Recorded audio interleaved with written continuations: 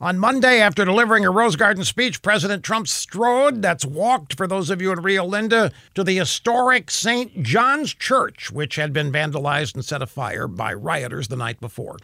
Outside the White House, police had just confronted protesters reportedly firing tear gas. They didn't. They used smoke canisters and flashbangs to secure the area. Failed Democrat presidential candidate Kamala Harris decided to mount her Twitter soapbox. She attacked Trump, claiming that he tear gassed, he didn't, peaceful protesters in order to get a photo op. Now, Senator Harris, a former prosecutor, she should be able to comprehend how vital it is to secure the White House and its surroundings in an unstable situation.